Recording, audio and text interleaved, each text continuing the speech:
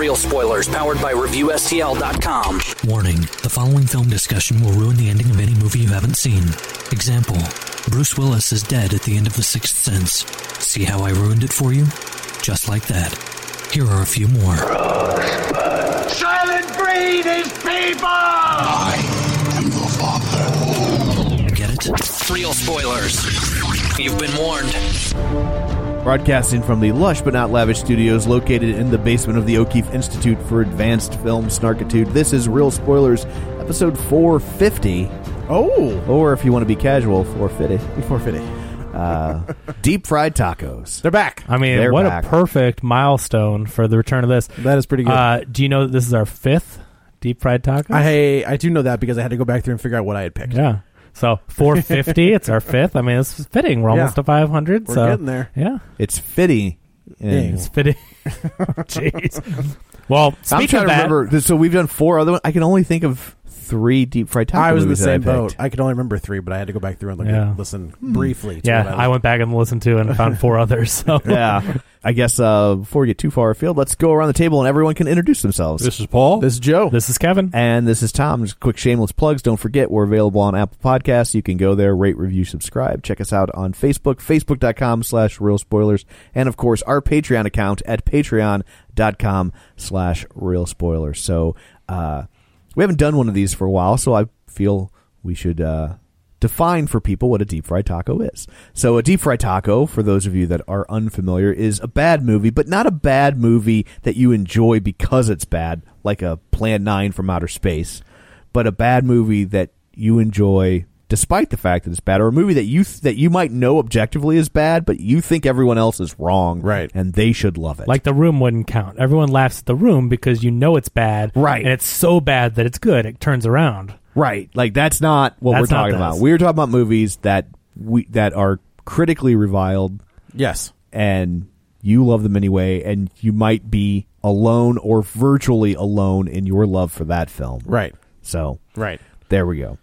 So, who would like to begin? I guess I'll do. Okay, I'm a kid of technically of the '90s, but I grew up. Let's see the birth certificate. You don't need to see it. Oh. I grew Long up form. I grew up on a steady diet of '80s action movies. That was my jam growing up. And then it, when I started was to like sneak into getting to see like the rated R ones. Right. Like that was the money. Like that was the good stuff. What was your first rated R movie you remember seeing? Ooh, Basic Instinct. Okay. Wow, you went straight to the deep end of the pool. That was you didn't even go through My Tutor? Nope. We were private school spending the night in Andrew Shaw's house. Oh, shout out to Andrew. Andrew, I don't know, he probably doesn't listen. He was the first family I remember having like HBO. Right. So like we were watching and Skinamax. No, did he have that too? I don't. Maybe, but I mean, it was he had the Basic whole Instinct. He had the whole cable package. Yeah. Come on. And I remember Basic Instinct was on, and like it came on right at that. It started in that first murder, and I was just like, "Well, we're watching this because I don't know what's happening, but I like it." My first one I remember is RoboCop. All right. What about you guys? First rated R movie you can remember seeing? Well, they didn't have rated R movies when Paul was a kid. That's correct. Yeah. I was just sitting there. I'm like, Paul can't play this game. No. Wait a minute. There was no MPAA. Like, so they had an M, but even that was that they didn't start till the late 60s. Yeah, and then they had an M, and that later became X. Right. Which is why Midnight Cowboy right? was rated X, the only X-rated movie ever to win oh, Best wait Picture a minute. at the Oscars. Yeah. So I knew that, but so X was before R even existed? Is what you're saying? No, 'Cause it went from M M to... So it went from M to R. There was M, and then they decided they needed a whole way to classify films. Oh, okay. Because previously you just didn't make movies like that. Right. And you had like the Hays Code. Well, that was in the like 30s that. and 40s. But then the MPAA decided that they needed ratings. They needed to have some sort of spectrum. Sure.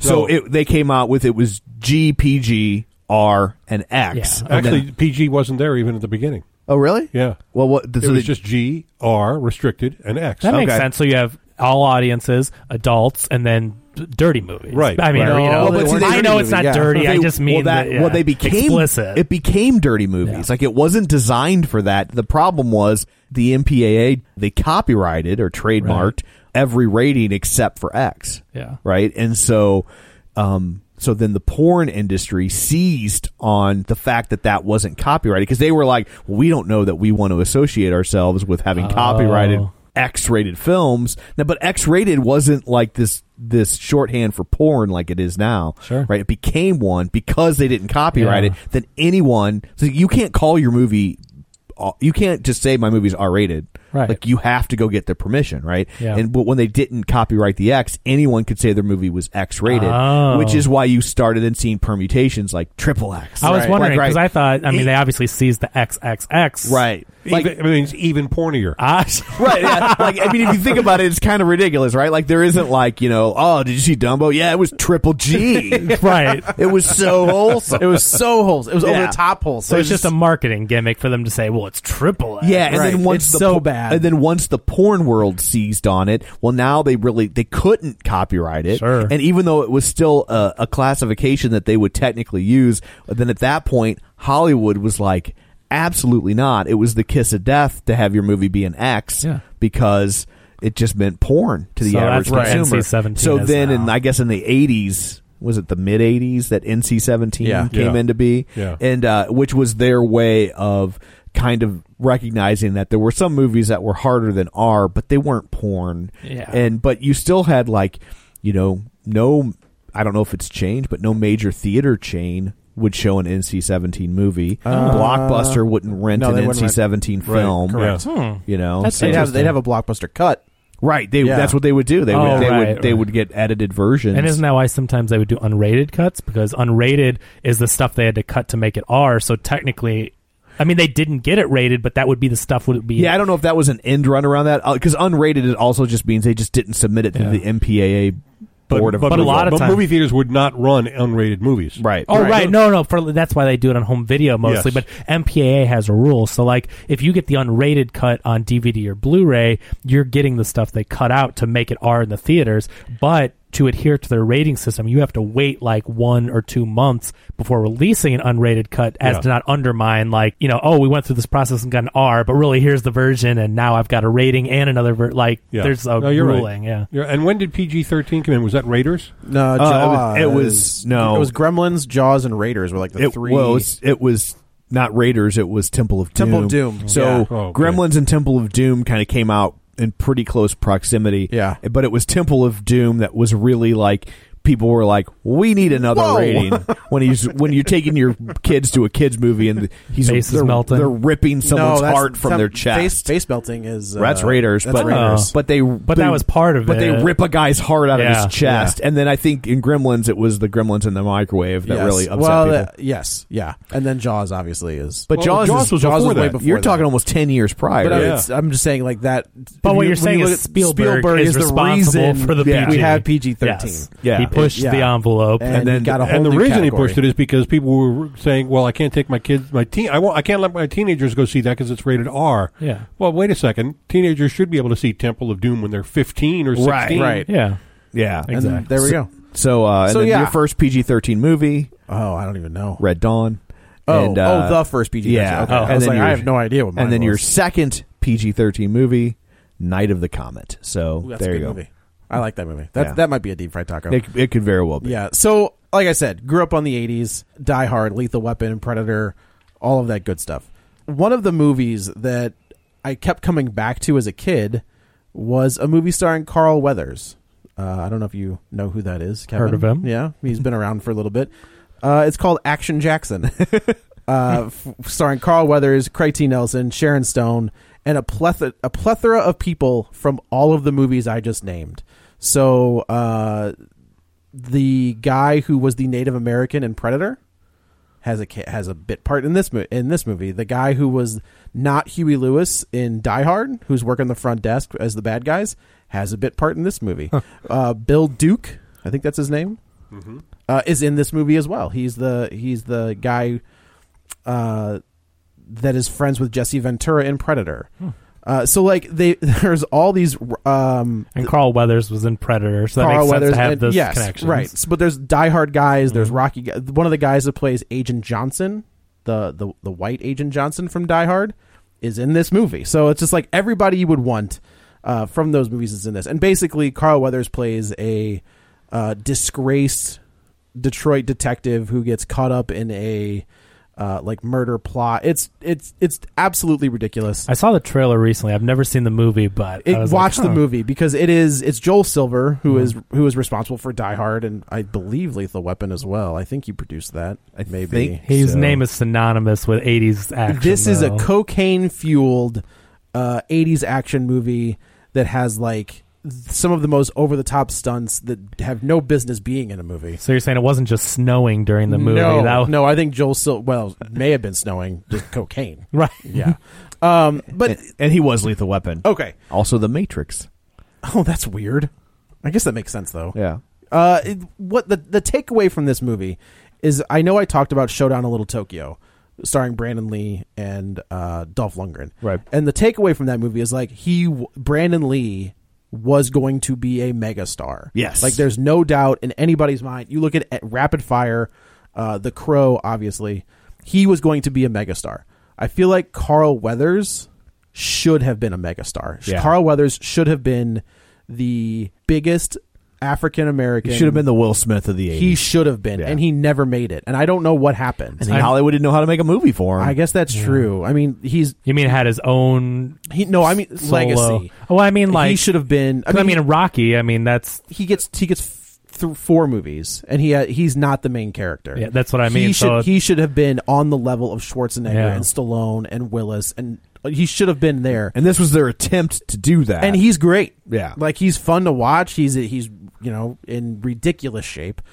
He gets to make out with, or he gets to make out with the lead actress who now actually has passed away.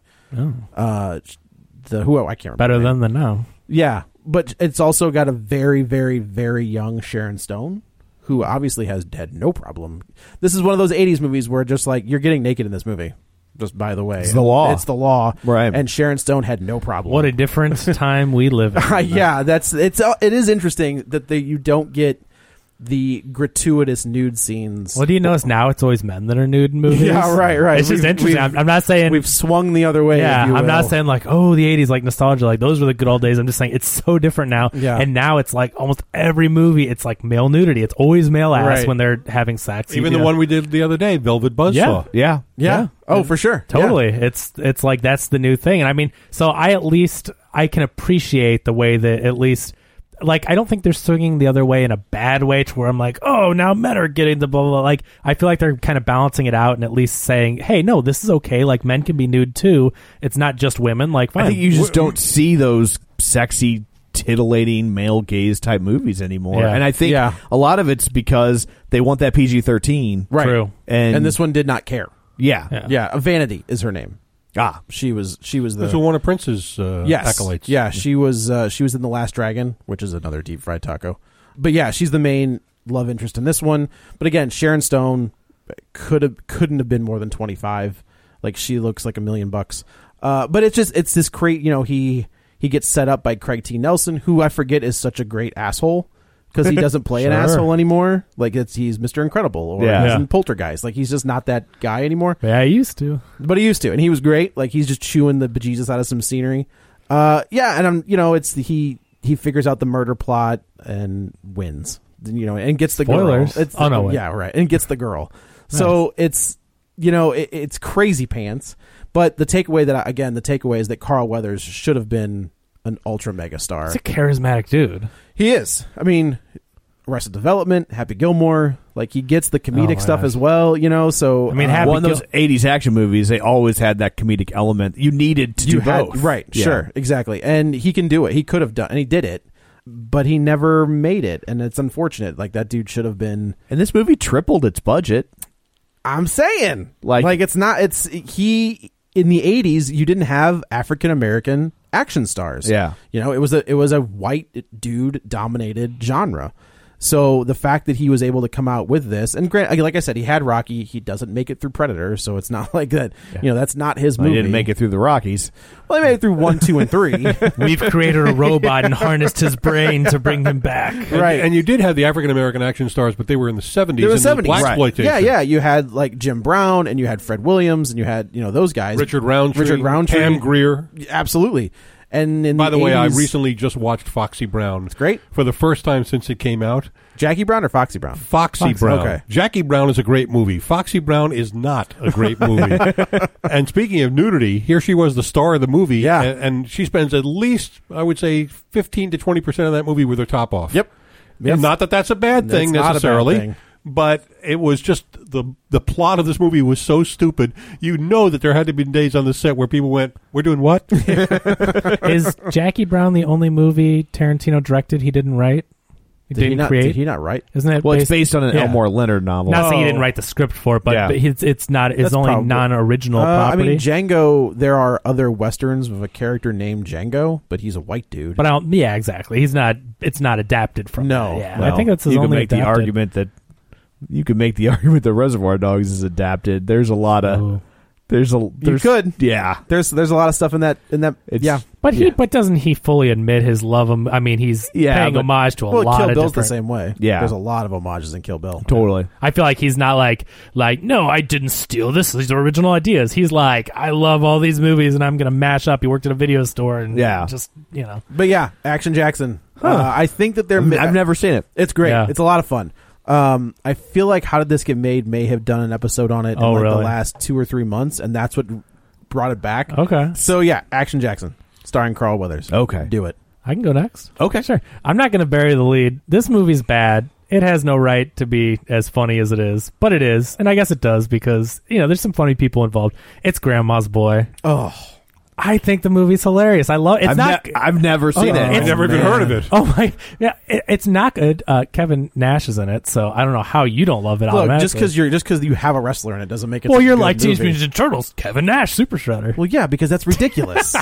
But no, Grandma's Boy. It's a Happy Madison production, so it uses a lot of Sandler people. I mean, this movie is kind of in the vein of the bad Sandler movies. I put it up there with the Little Nickies. This is a Nick Swarsden thing, right? He's in it, but it's not. Oh, I thought it was his movie. No, he's the friend okay. that works with him. The main guy. Okay, so this guy. So Sandler has this troupe, right? Every movie he does, Waterboy, Little Nicky, Big Daddy. I mean, Yeah, I was thinking this was the movie Mr. Deeds. that they tried to like. There was a movie where that was supposed to be like Nick His vehicle. Swarsden's big breakout movie. Oh, in a no. tank. No, I know what you're no, talking that about. This was isn't Dickie Roberts. yes. Oh, that was No, David that's Spade. David That was Spade. David Spade. But it's like that. The Yeah. name is like that. I know Yeah. exactly. But no, so he has his troupe. This guy, you know him. His name is Alan Covert. I had no idea what his name was. He's been in every Sandler movie. You know what I mean? Like, this guy is a Sandler guy, but I'm like, God, I can't believe I don't even know this actor's name. But he plays a guy that works at a company called Brainasium, and they're a video game development company. And it's no secret. I like video games. I've talked about it before. So, like, I do appreciate the humor that goes with that. In the office, there's a lot of fake posters for video games that are made up. There's a lot of homages and real video game stuff sprinkled in, but like there's a lot of parody posters and things. But anyway, he works at this company. Kevin Nealon is the boss of this company. There's a lot of people, know their name. And the story basically kicks off that Alan Covert, the Sandler guy, his name is Alex. He's kicked out of his apartment. His roommate doesn't pay the rent. Another Sandler guy, I have no idea what his name is, but you know him. He's the guy that talks like with a really gruff voice, like in The Waterboy. Yeah, I know exactly. I don't know what his name is, but he's in all those movies. He doesn't pay the rent. Alex keeps paying him every month, and then Rob Schneider shows up doing an Indian impression, like an Indian landlord, because that's what you could do, I guess, 15 years ago. It's rough. Like, I'm like, that doesn't hold up. I'm watching this, I'm like, oh, you can't do that. But he's like doing his impression of the like landlord, and why don't you pay me? Oh, I give my money to this guy every month, and he pays you. Yeah, not so much. Yeah. So he gets kicked out. He has to sleep at the office. Linda Cardellini shows up. Kevin Nealon hires her to oversee development of this new game they have coming out, and so she is like the boss of all the testers and the programmers and everything. She finds him sleeping at his desk, and they have their little meet cute there. But so the whole story is he's trying to find a place to live. He goes to Nick Swartzen's house, and Nick Swartzen is he's like a man child. Yes, basically. He sleeps in a race car bed. He calls his parents his roommates. So he's like, my roommates say that if I'm good, they're going to get me rims for my bed. Like, it's stupid jokes like that. Yeah. It's really dumb. It's really bad, but there's lots of laughs. It's so funny. So the part that gets him kicked out of living with Nick Swartzen is he finds, when Swartzen's sleeping, he finds an action figure of Laura Croft and takes it to the bathroom. starts to take care of himself, and Nick Swartzen's mom walks into the bathroom. He turns around and finishes. Oh, you know, but it's a hilarious scene though. It's stupid, but it's funny, you know, and a lot of dumb comedy like that. So he then has to go live with his grandma, and so the grandparents are all people that you know. You've got the grandma is Doris Roberts. Her two roommates are Shirley Jones and Shirley Knight, and it's just about him, a guy living with his grandma, like who cooks for him, who doesn't like bad language or anything, you know, and so he has to just navigate his romantic relationship with the Linda Cardellini character, living with the grandparents, and there's also this the villain of this movie. You've seen it, right? Yeah. The villain. It's awful.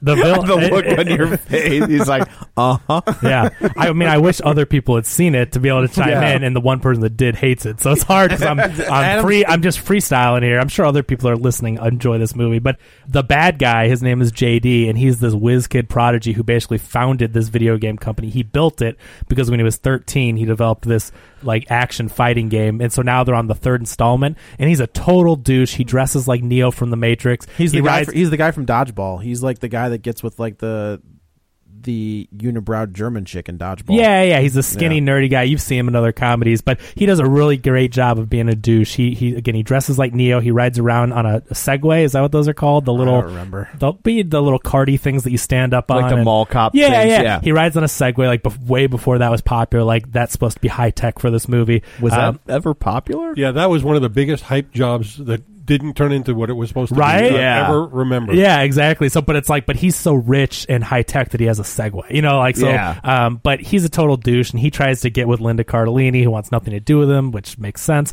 And then Alex ends up befriending her, and they go to parties. This has a very young Jonah Hill in it. It was in between his small bit part in 40-Year-Old Virgin and before Superbad. Jonah Hill looks a lot heavier. Like I didn't even realize he was in this movie.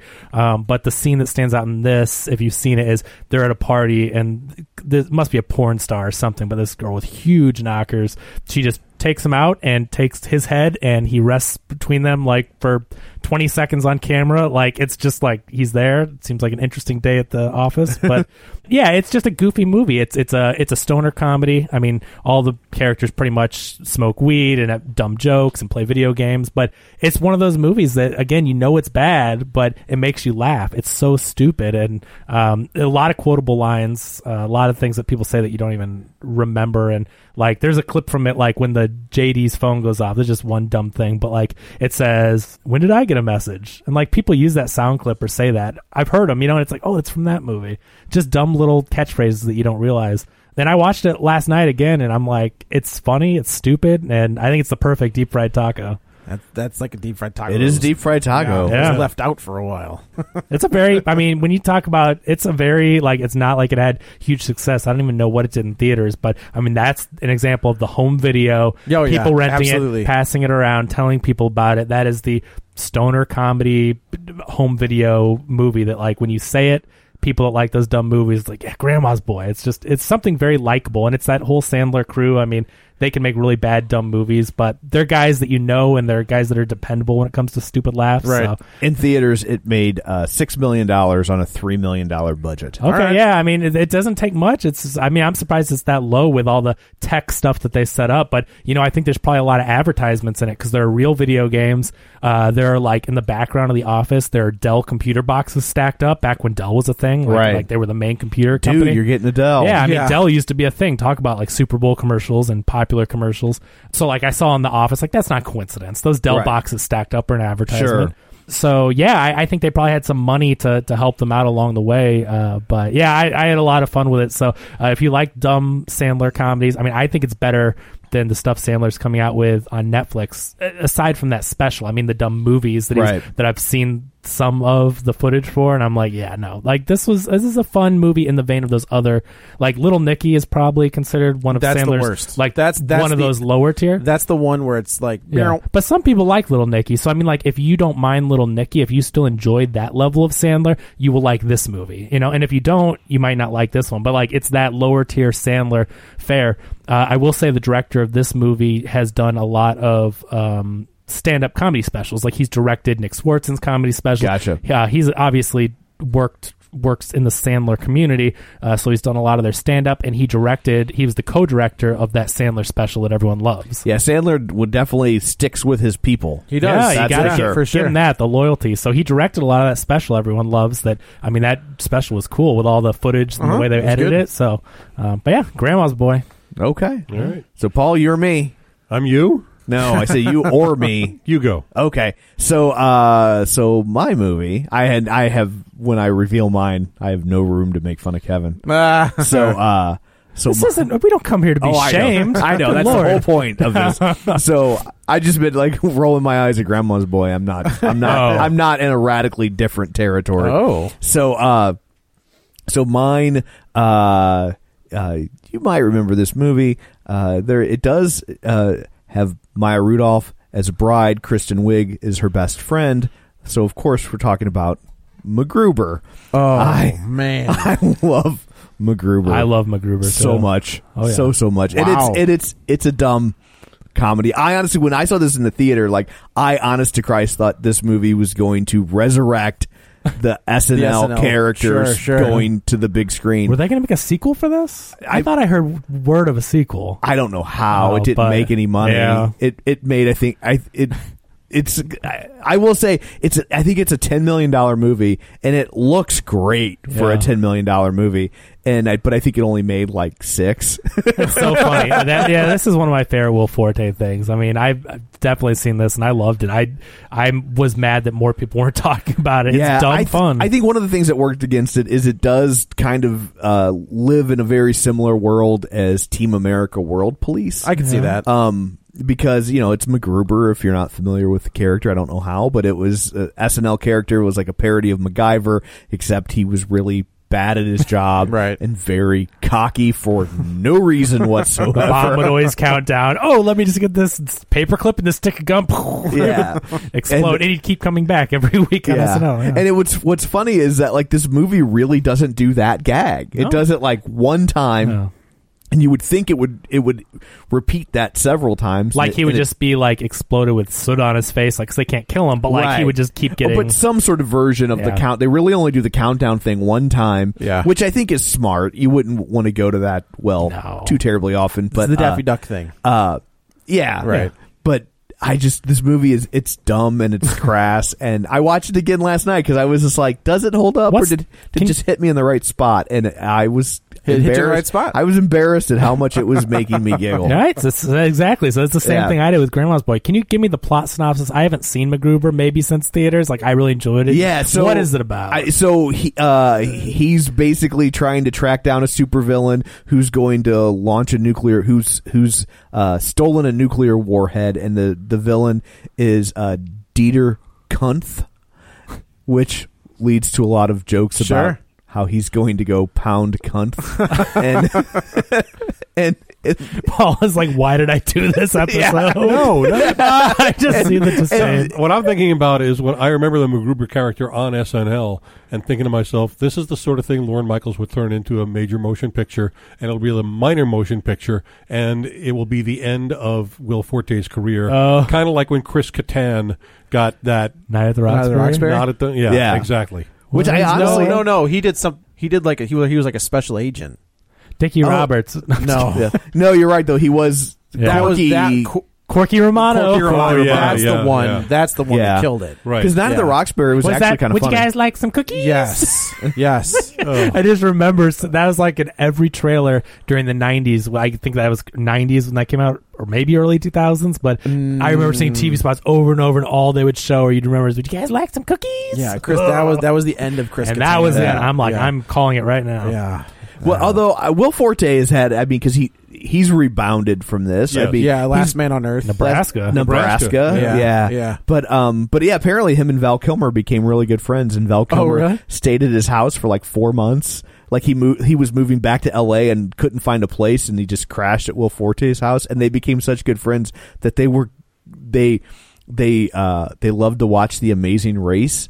Weird. And they were going to apply to be on The Amazing Race together as a team. Oh, man. Did Kilmer get sick? And then Kilmer had like another job come up, and he's like, "Well, I'm going to go take the job." But but they were like, apparently they're like really tight. That's cool.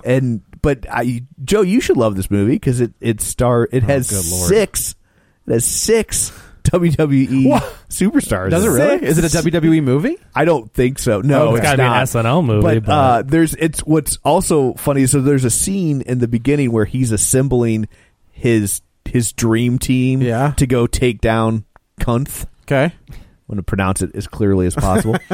and so his team consists entirely of like WWE wrestlers. So it's Gorgeous George. These are WCW guys. Diamond Dallas Page, Dilip Singh. Oh, it says the Great Khali. The Great Khali. Yeah. Okay. So did you see the No. remake of? No, wait. The remake of The Longest Yard. No. Okay, he's in that. Okay. Yeah. It's and Glenn Jacobs. It's Kane. Paul Wright. That's the Big Show. All right.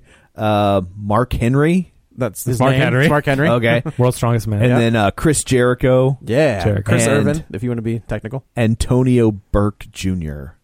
MVP. Oh. That's what it says here parenthetically. That's but funny. what I think is Montel funny Vontavious Porter.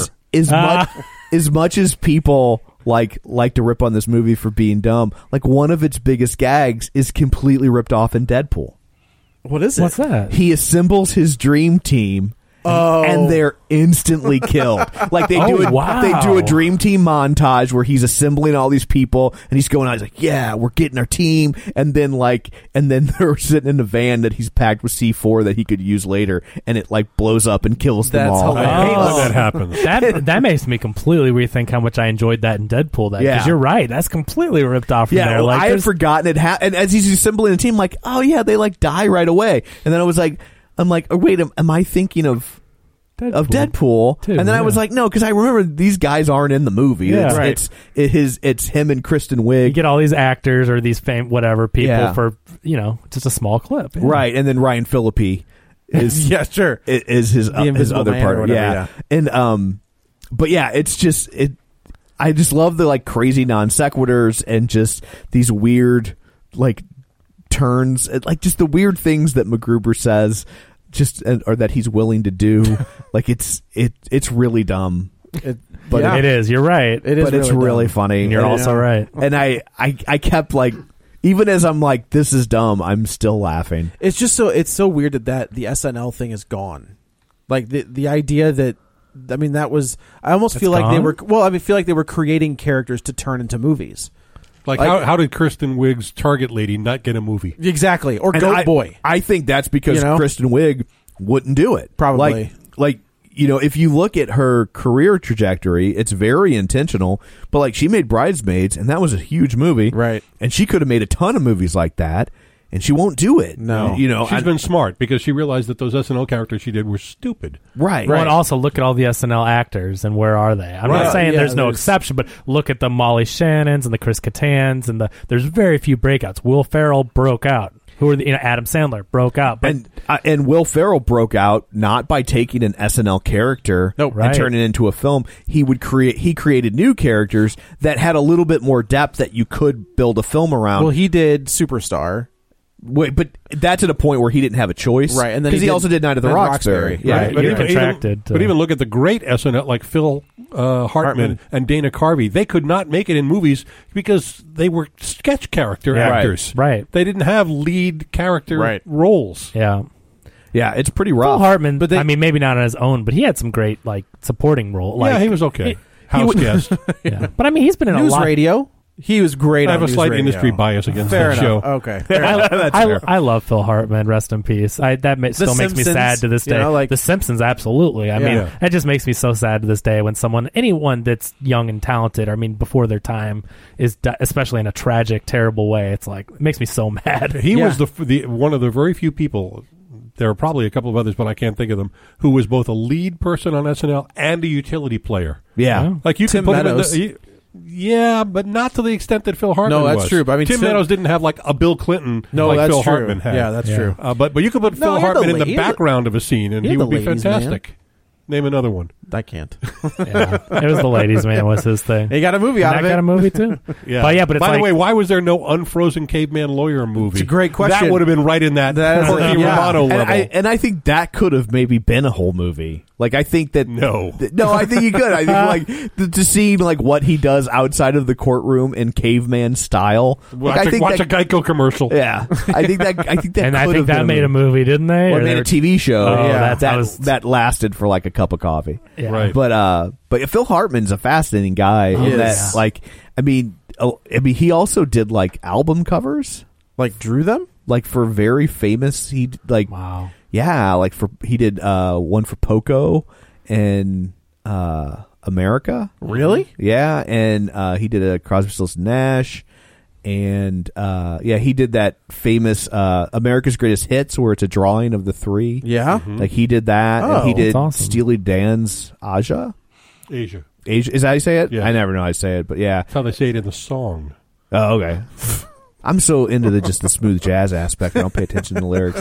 But he also did that Poco Horse. Yeah? That's you know? him? Yeah, I had no That's idea. awesome. and he also famously would no longer speak to Paul Rubens.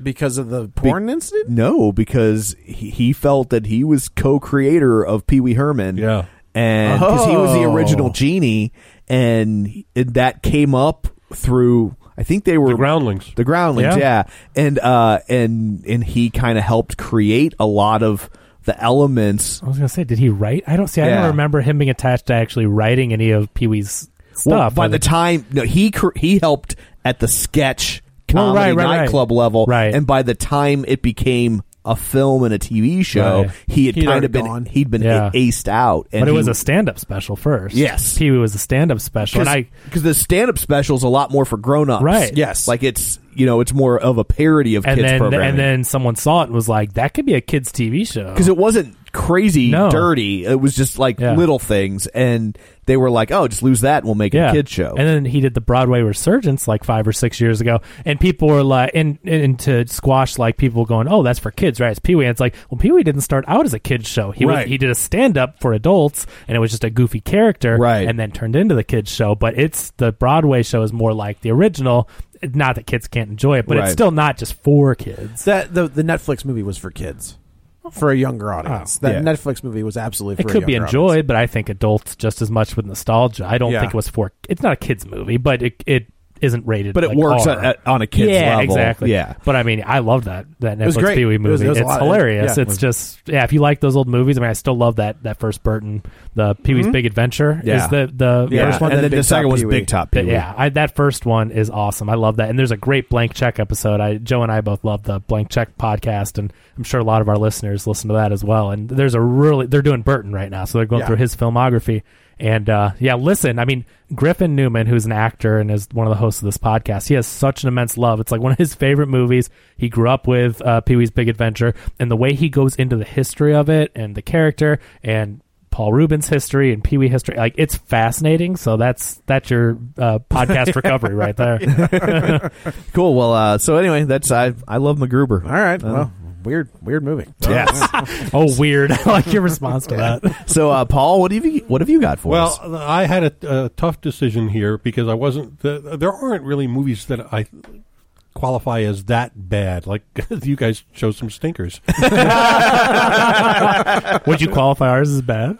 Well, I haven't seen yours, Oh, okay. so I can't qualify it at all. To me, movies that are that bad, you have to go back to like the last 3 Marx Brothers movies. But they're so bad, I can't. Like Love Happy, Right. Or the big which actually store. had Marilyn Monroe in it, or At the Circus, or Go West. The last 4 movies, they're just horrible, horrible movies that I watch only because I love the Marx Brothers. Right. And that's the trouble with this too, because I was talking to my wife Katie about this and my choice, and when I was coming up with a movie over the weekend, and she kept naming off movies that were bad, and I'm like, yeah, those are bad, but I don't like them. Like I can't talk about a movie that's just bad because everyone knows those are bad. I'm like, these are movies that are bad, but you love them despite that. So you can't just say, oh yeah, those Marx Brothers movies are bad. Well, we all know, and if you don't like it, then if you don't love it, then yeah. Okay, and then I thought of The Last Action Hero, which you've already done on this show. I do love that movie. So I have a movie here that I don't think is a stinker, but it made maybe $15 million at the box office, which at the time was something, considering it starred Ellen Barkin, who was coming off The Big Easy, Siesta, and Sea of Love, and was arguably one of the top 5 female box office stars in the country in 1991. And it was written and directed by Blake Edwards, the guy who had done all those Pink Panther movies. Yeah. And had convinced his wife, Julie Andrews, to drop her top in S.O.B. a few years earlier. And he did 10, too, right? And he made 10, exactly. The movie is called Switch. And it came out in 1991.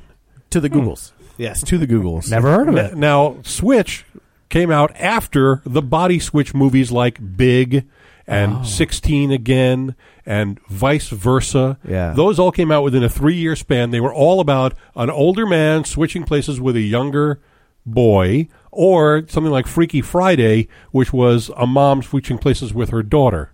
Blake Edwards thought, what if I have a man switching places with a woman and he's the same person?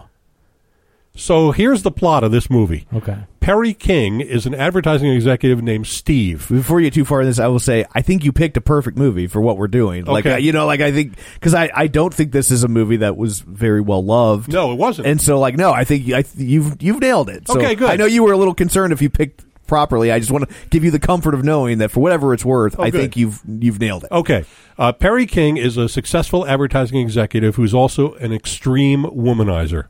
He's one and done with various women, or he only is using them for sex, whatever. He ends up getting killed by 3 of the women who find out that he's also sleeping with the other 2, and they all get together and gang up on him and kill him. And so he goes into the afterlife, and he cannot get into heaven unless he can find one woman, any one woman who loved him during his adult life. Not when he was a kid and a little boy and his mommy loved him, but any adult woman who loved him, or any female human being, a girl, would be okay if he could find one who loved him.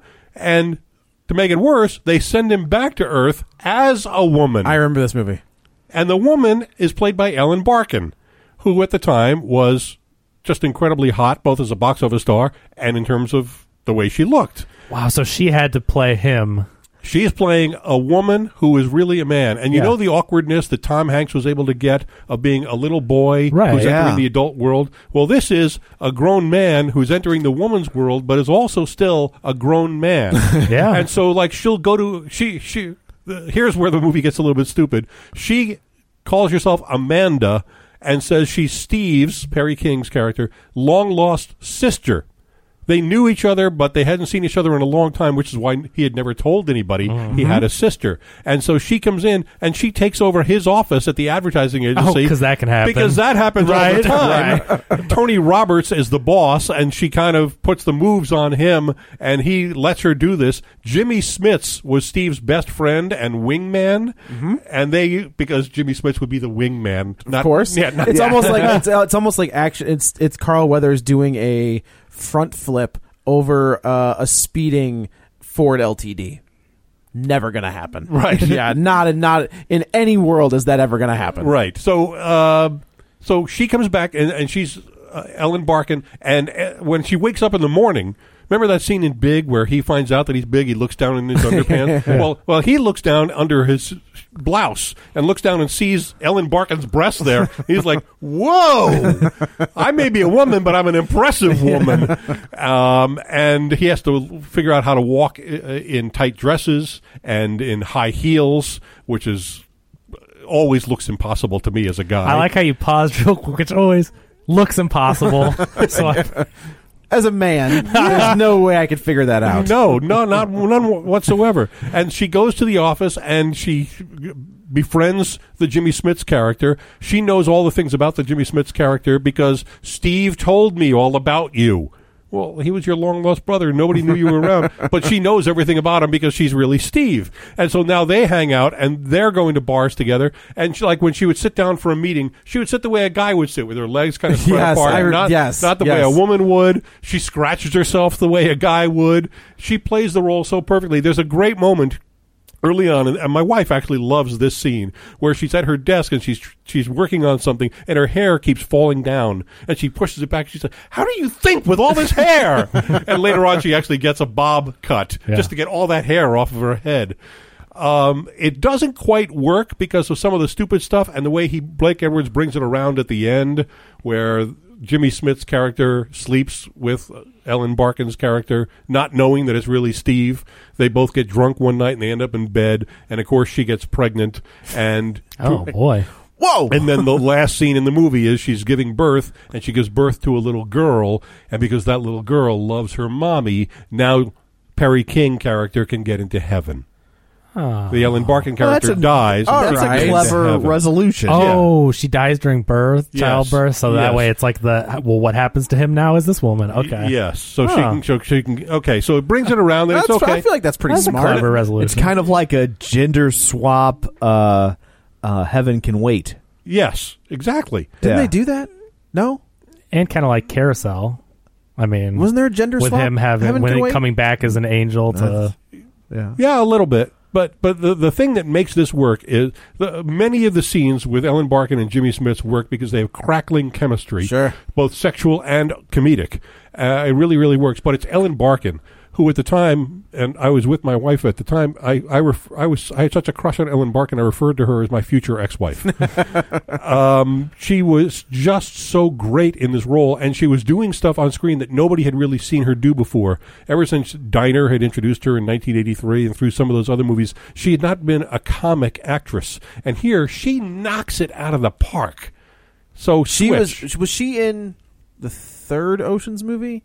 Yes, she was in Ocean's 13. And she was very funny in that as well. Yeah, she was fine. Yeah. She gets seduced by Matt Damon because of the thing. Because it plays. Yes. Yeah, that's the nose plays. The nose plays. Yeah. That's right.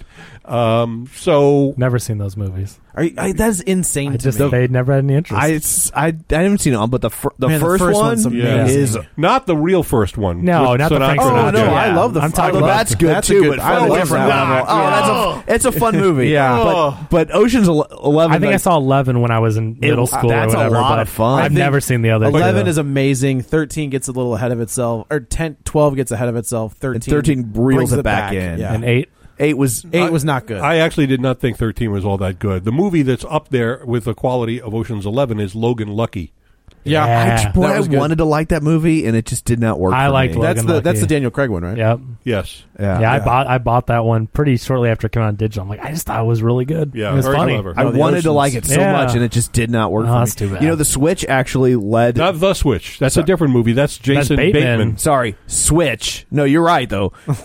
Switch led to it's a running gag on Mystery Science Theater 3000. Is it? Oh, really? Yeah. So apparently when the commercial came out, it had this weird phrasing where they would say, it was like... I know what it was. Ellen Barkin, The Switch, Jimmy Smith's, rated R. Right, yeah. It was Ellen Barkin, Switch, Jimmy Smith's. Rated and R. But they didn't say Ellen Barkin and Jimmy Smith's or Ellen Barkin, Switch... with Jimmy Smith's, right. also started. That's they just said weird. the title and then Jimmy Smith's It was name. like Switch was a wrestler, and they were naming 3 people: Right. Ellen Barkin, Switch, and Jimmy Smith. And so on MST3K, whenever someone in a movie will say the word Switch, one of the bots will say Jimmy Smith's. That's great. That's pretty funny. That's funny. I probably heard that and had no idea what that meant. Yeah, which is one of the joys of the show, right? That the jokes are so fast and furious. Like, you don't have to get them all. Yeah, right. Like, they're just like, it doesn't matter. You'll get the next one. And